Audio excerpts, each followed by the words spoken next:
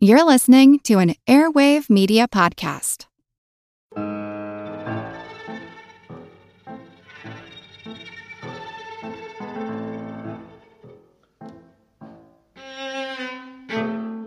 There's something in modern man that makes him look at society and say, I could do this better, but smaller, and over there. Few succeed in such a vision. Although many utopian societies seem doomed from the outset, the Republic of Minerva was up against a unique challenge. They were trying to create a libertarian micronation on land that belonged to someone else. A Nevada real estate mogul raised $100 million to create a utopian society on Pacific reefs, with no taxes, welfare, or economic intervention, where they would live cheaply off of tourism and fishing. The trouble was, the island nation of Tonga owned those reefs, and the Minervans had to leave. My name's Moxie, and this is your Brain on Facts. Another day is here, and you're ready for it. What to wear? Check. Breakfast, lunch, and dinner? Check. Planning for what's next and how to save for it? That's where Bank of America can help. For your financial to-dos, Bank of America has experts ready to help get you closer to your goals. Get started at one of our local financial centers or 24/7 in our mobile banking app. Find a location near you at bankofamerica.com/talktous. What would you like the power to do? Mobile banking requires downloading the app and is only available for select devices. Message and data rates may apply. Bank of America N.A., member FDIC.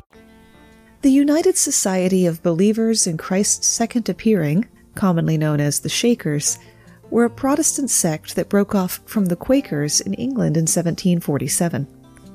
A charismatic Scottish woman called Mother Ann Lee had received visions from God. In 1774, she brought her followers to America. At their height in 1830, there were over 18 Shaker communities, from Kentucky to Maine. Like most reformist movements of the time, the Shakers were agriculturally based and believed in common ownership of property, as well as the confession of sins. The Shaker credo demands duty to God, duty to man, separation from the world, simplicity of language, and right use of property. As pacifists, they were exempted from military service and became the United States' first conscientious objectors during the Civil War. Shaker families consisted of brothers and sisters who lived in gender-segregated communal homes of up to 100 individuals. During the mandatory Sunday community meetings, it was not uncommon for members to break into spontaneous dance, which is supposedly where the Shaker moniker came from. Unlike most of the groups you'll hear about today, the Shakers practiced celibacy. All the time. Totally. Totally celibate. All the time. So they weren't having children to bolster their numbers. Membership came via converts or by adopting children. As the younger members left the community and older members passed away, converts were harder and harder to come by, and many of the communities were forced to close. Of the original 18 communities, most had closed by the early 1900s. With one small Shaker community still in existence in Maine today, the Shakers are by far the longest-lived American utopian experiment. And Shaker influence can still be seen in fashion, furniture design, textiles, and music. One of the best well-known utopian communities in America, Brook Farm, or to give it its full name, the Brook Farm Institute of Agriculture and Education, was founded in 1841 in West Roxbury, Massachusetts, which is now considered part of Boston. It was organized and directed by George Ripley, a former Unitarian minister and leader in the Transcendental Club, an informal gathering of intellectuals, along with his wife, Sophia Dana Ripley, a woman of wide cultural and academic experience. The commune was built on a 200-acre farm and centered on the ideas of radical social reform and self-reliance. The Ripley's plan was to equally distribute the tasks of daily life while providing education for all participants. The end goal was a balance of work and leisure that would, above all, benefit the greater good. The commune paid $1 a day to men and women equally and provided housing, clothing, and food at cost, give or take, to all members and their dependents. For free tuition in the community school and 1 year's worth of room and board, the residents were asked to complete 300 days of labor by either farming, working in the manufacturing shops, performing domestic chores and ground maintenance, or planning the community's recreational events. The project was financed by the sale of stock. A purchaser of one share automatically became a member of the Institute, which was governed by a board of directors. The profits, when there were any, were divided into a number of shares corresponding to the total number of man-days of labor, with every member entitled to one share for each day's labor performed. According to the Articles of Agreement, Brook Farm was to combine the thinker and the worker, to guarantee the greatest mental freedom, and to prepare a society of liberal, cultivated persons. Brook Farm attracted not only intellectuals, boasting dozens of teachers in their member roles, but farmers and craftsmen as well. Brook Farm did well in its first year and was visited by numerous dignitaries and writers like Ralph Waldo Emerson. Brook Farm was noted particularly for its excellent school, which sought to establish, quote, perfect freedom of relations between students and teaching body. Discipline at the school came in the form of a gentle attempt to instill in the student a sense of personal responsibility. There were no set study hours, and each student was required to give a few hours a day for manual labor. There was an infant school, a primary school, and a college preparatory course. Although communal living has some disadvantages, for a while it seemed like the ideal of the founders would be realized. Within 3 years, the community had added 4 houses, workrooms, and dormitories. They began to refer to the community as a phalanx when Brook Farm adopted some of the theories of the French socialist Charles Fourier. The adoption of Fourierism meant changes in the distribution of labor, with young people now having to do all of the dirty work, like repairing roads, cleaning stables, and slaughtering animals. This caused many residents, especially the younger ones, to leave. All available funds were redirected into the construction of a large central building to be known as the Phalanstery, which burned to the ground during the celebration of its completion. This was about the same time that they were hit with an outbreak of smallpox. Though the colony struggled on for a while afterwards, the enterprise gradually failed, closing in 1847. The land and buildings were sold in 1849, becoming, in series, a failed farm, Civil War training ground, orphanage, and the Gethsemane Cemetery, the latter of which still stands today. It's been another great week for interaction with my brainiacs. The main post for last week's episode, Birdpocalypse, got 2 Twitter responses and 1 email through my website. That doesn't sound like much, but if you're anyone who does promotion on social media, you know how hard it is to get any response at all. And also, the 2 Twitter comments made it clear that people are listening to the show all the way through to the very last second. I gotta admit, I don't always do that. When I start to hear the host wind down, sometimes I go ahead and jump off. So it means a lot to me that people are listening all the way through like that. So with this uptick in interaction, which I hope will stick around, should I start a message board either on Facebook or somewhere else? A place where we can all share interesting facts that we come upon? Let me know in a comment on the social media post for this episode on Facebook or Instagram.com/YourBrainOnFacts or Twitter/BrainOnFactsPod that will come out Tuesday morning. And of course, it's always a super help to me if you retweet or share the episode post.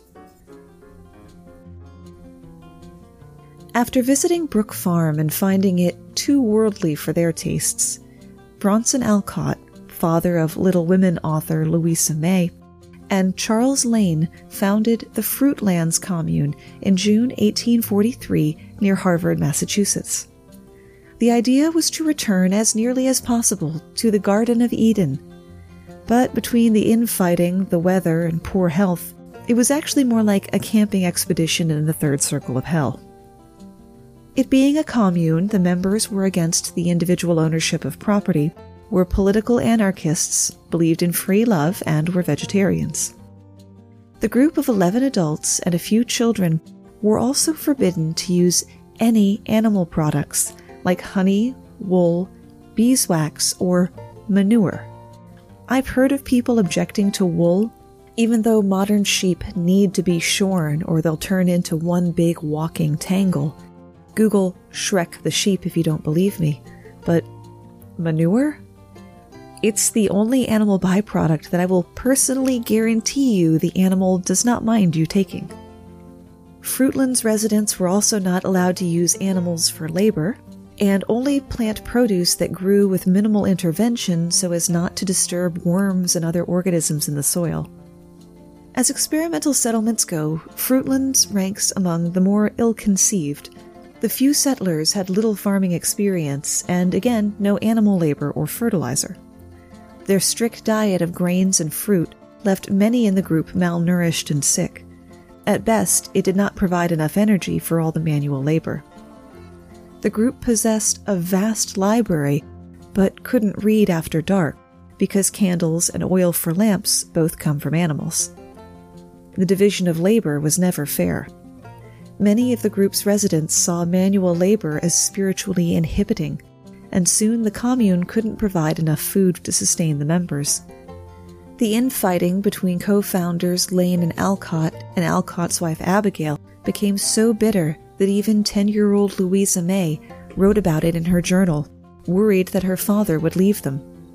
That could be because Alcott and Lane often went gallivanting across the country on penniless pilgrimages trying to recruit new members, leaving everyone else behind to do the heavy lifting.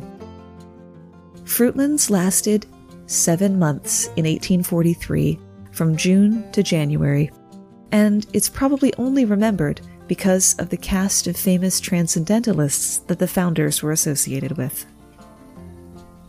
What's a person to do if they love vegetables but hate squares and rectangles and things like rectangular bricks and square houses? This was the dilemma of a 19th century phrenologist, Orson Squire Fowler, who wrote, "Is the right angle the best angle? Why not employ some other mathematical figures as well as the square? Fruits, eggs, tubers, nuts are made spherical in order to enclose the most material in the least compass." He argued that building houses as octagons, a feasible shape to build that comes close to a circle, would lead to comfortable and naturally harmonious living. A number of builders and architects agreed, and octagonal houses began popping up across the country. At the same time as the octagon fad, vegetarianism was really taking off. In the 1840s, people turned to veggies out of fear of the safety of meat in those days between the invention of rail shipment and the invention of refrigerated train cars. There were also moral concerns beyond the obvious. Some felt that eating meat widened economic disparity, and some likened meat production to slavery. So many abolitionists were also vegetarians. One person who was simultaneously taken with both ideas was a British man named Henry Clubb, who moved to New York City in the 1850s and worked at the New York Tribune under the tutelage of its founder and fellow vegetarian abolitionist Horace Greeley. Clubb worked to promote the American Vegetarian Society while at the same time writing fiery, principled abolitionist columns for the newspaper.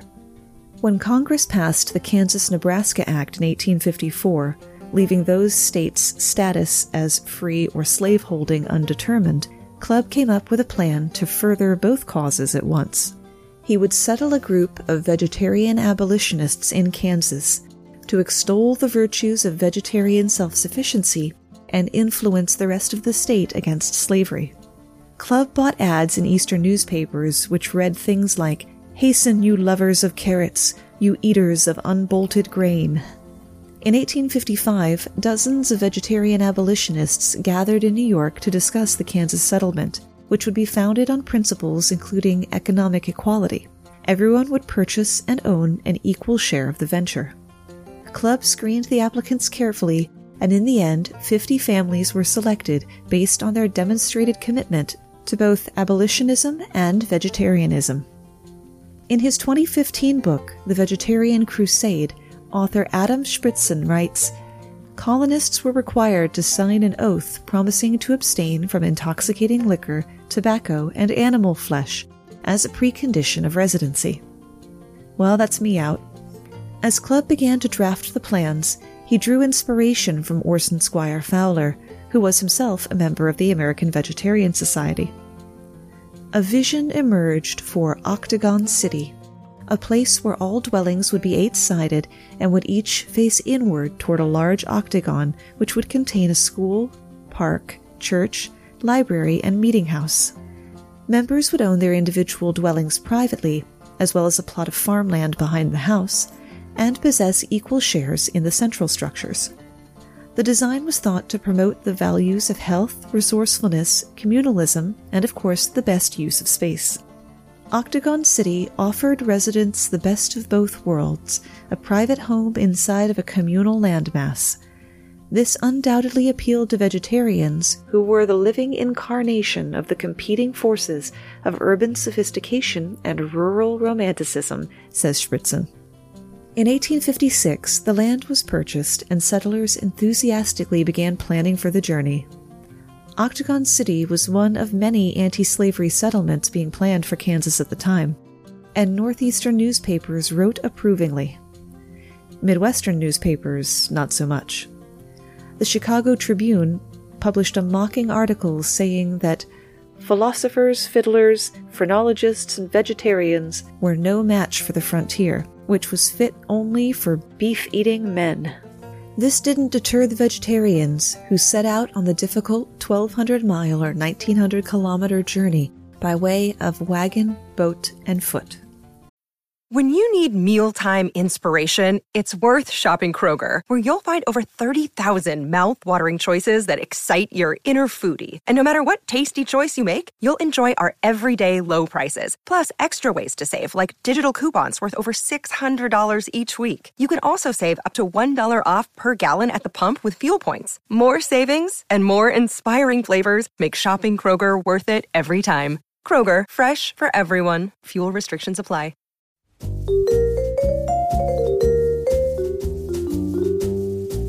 Have you ever wondered what really happened to Amelia Earhart or the lost colony of Roanoke? Do you ever find yourself scouring the internet for vicious Victorians and their murders by gaslight? Or perhaps you're just sick and tired of women being constantly misrepresented or plain lied about throughout history? If so, join me, Katie Charlwood, history harlot and reader of books, on Who Did What Now, the history podcast that's not your history class. Part of the Airwave Media Network. Available on Apple Podcasts, Spotify, or wherever you listen to podcasts. Adios, au revoir, au revoir, my friends. Bye-bye.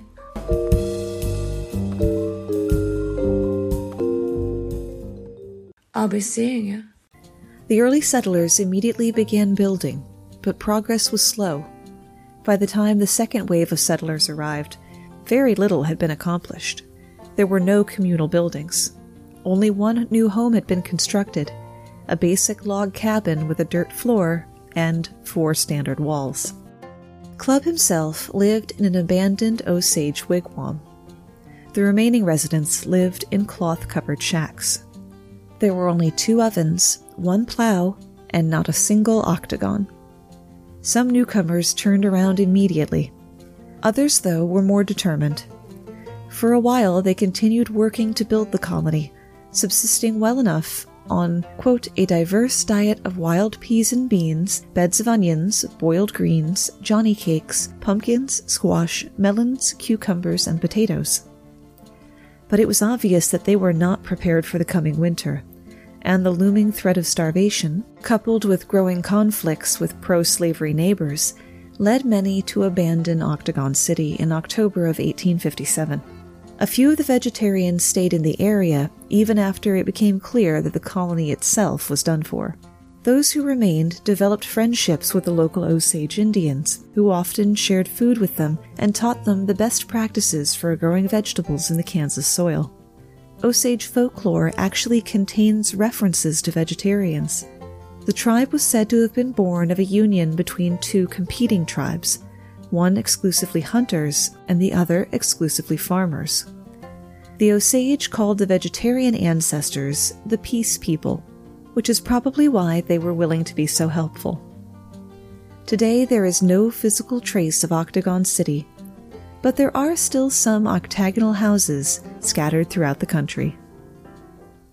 The day that I record this episode about failed insular communities is also the day that the second of this month's bonus mini episodes comes out for the Brainiacs over at patreon.com/yourbrainonfacts.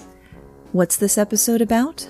A particular religious group in Russia who, like the Shakers, believed in celibacy, but these guys weren't taking any chances. So head over to patreon.com/yourbrainonfacts to check out the perks available at the different tier levels. If you'd like to make a one-time donation to help defray the costs of putting on the podcast, you can always go to yourbrainonfacts.com and hit the donate button. Every single donation is greatly and sincerely appreciated, especially while I'm assembling my second podcast, which will also have a YouTube channel, Science with Savannah Age 7. Which will hopefully premiere a few weeks after this episode airs, assuming an adult with ADD can keep a 7-year-old child on task. When you see fancy silverware, you don't immediately think of free love communes. Or maybe you do, I'm not here to judge.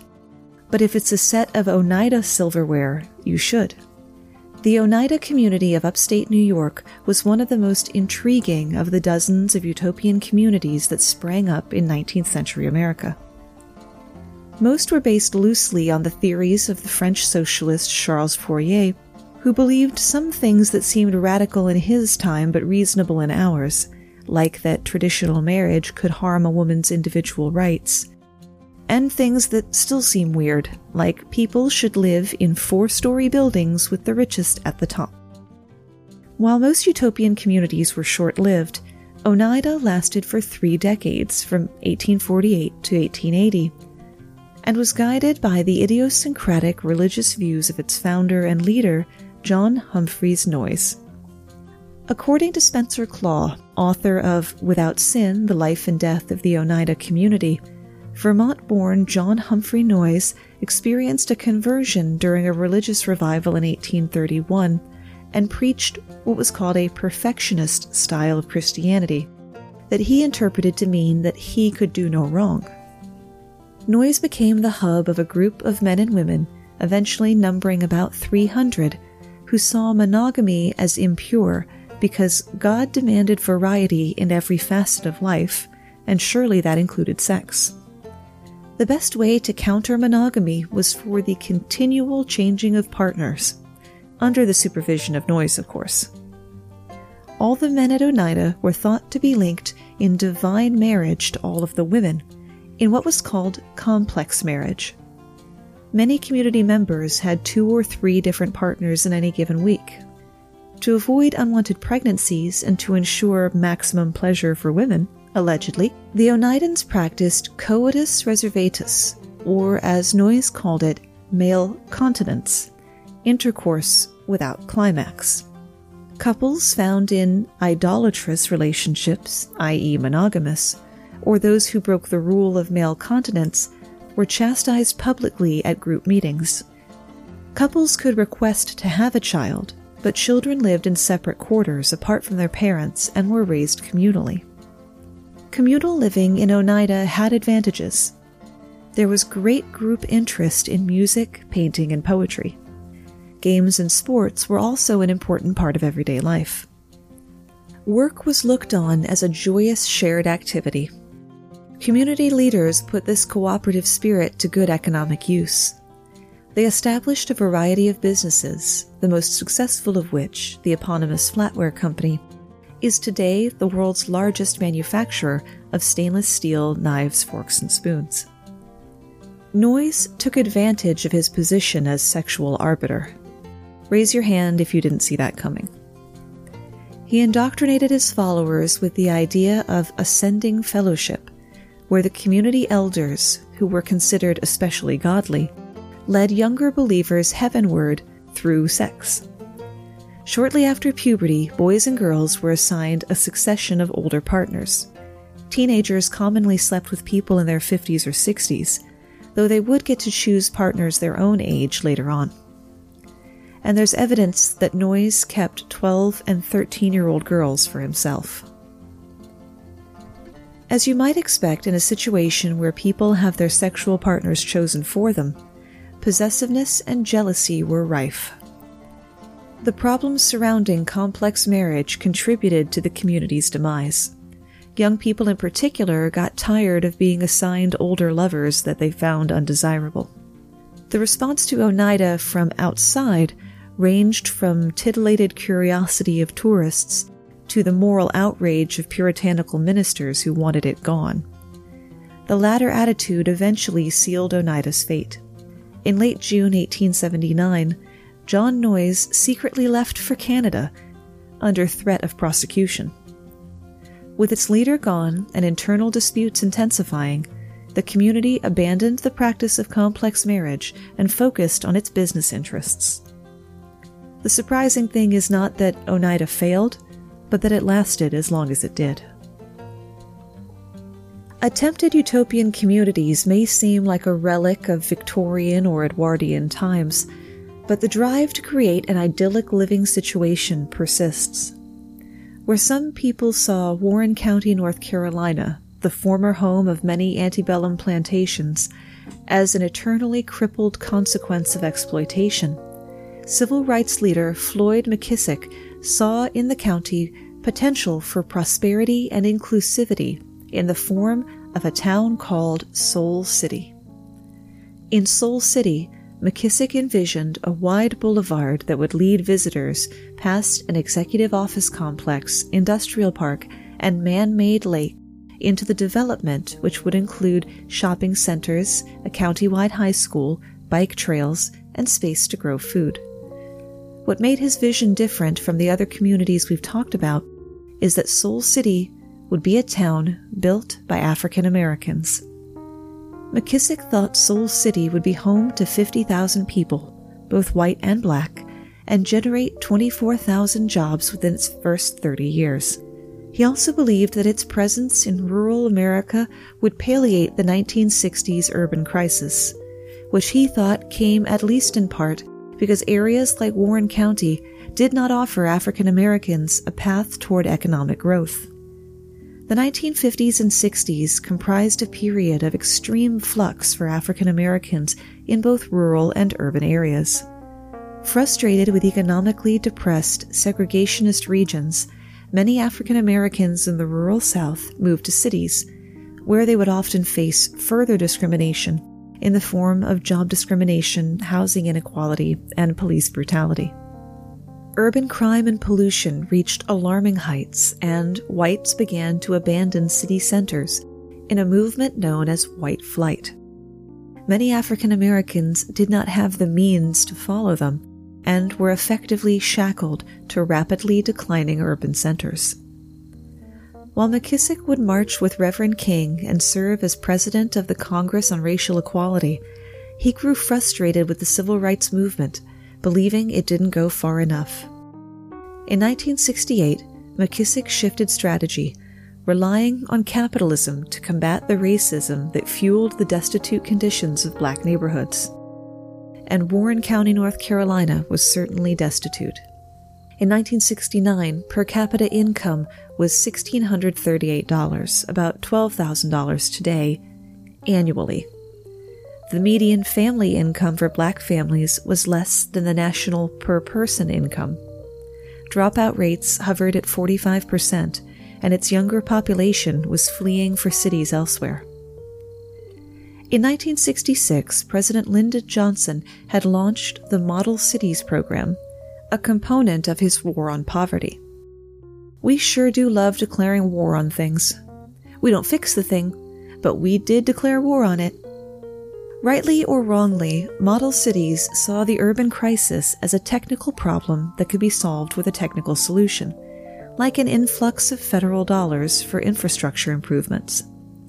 President Johnson supported McKissick's vision, and in January 1969, McKissick announced that his utopian black-built community, one of 14 Model Cities projects and the only model city to be built from the ground up, would become a reality on 5,000 acres of Warren County land. Less than a week after McKissick made his historic announcement, Richard Nixon would officially become President of the United States. Despite a number of racist policies like the war on drugs and the Southern Strategy, a plan to use racism to get white Southerners to vote Republican, Nixon supported McKissick's vision, if only for political reasons. By issuing federal funds to, quote, enterprising African Americans in a practice known as grantsmanship, Nixon thought he could transform, quote, black militants into black Republicans.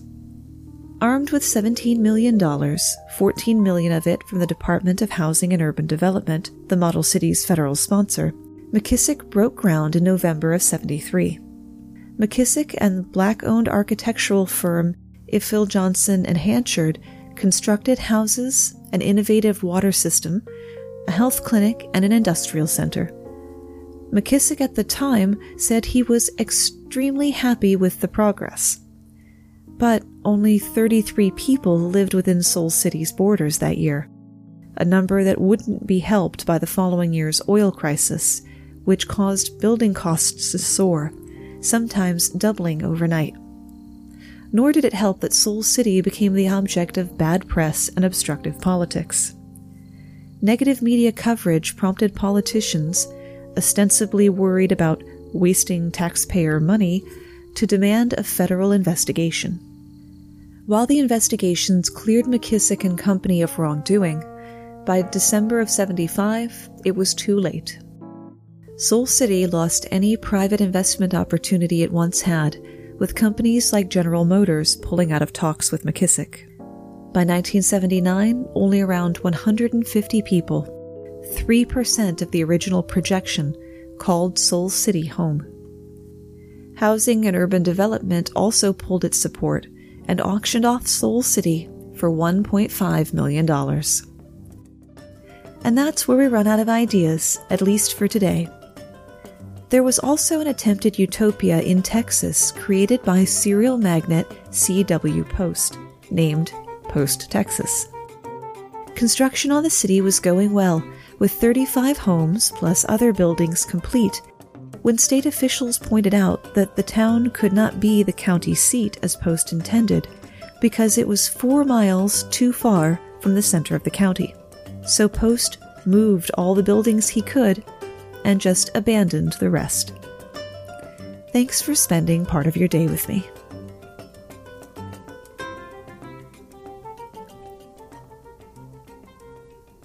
Hey, you still there? Yeah, you're still there. Hey, Richard. Thank you so much for all of your support. Get ready to geek out. The Wired Science Podcast explores all the latest and greatest in science. Everything from strange diseases and biological breakthroughs to interesting tech and mysteries in outer space. Listen to Wired Science today wherever you get your podcasts. That's Wired Science wherever you get your podcasts.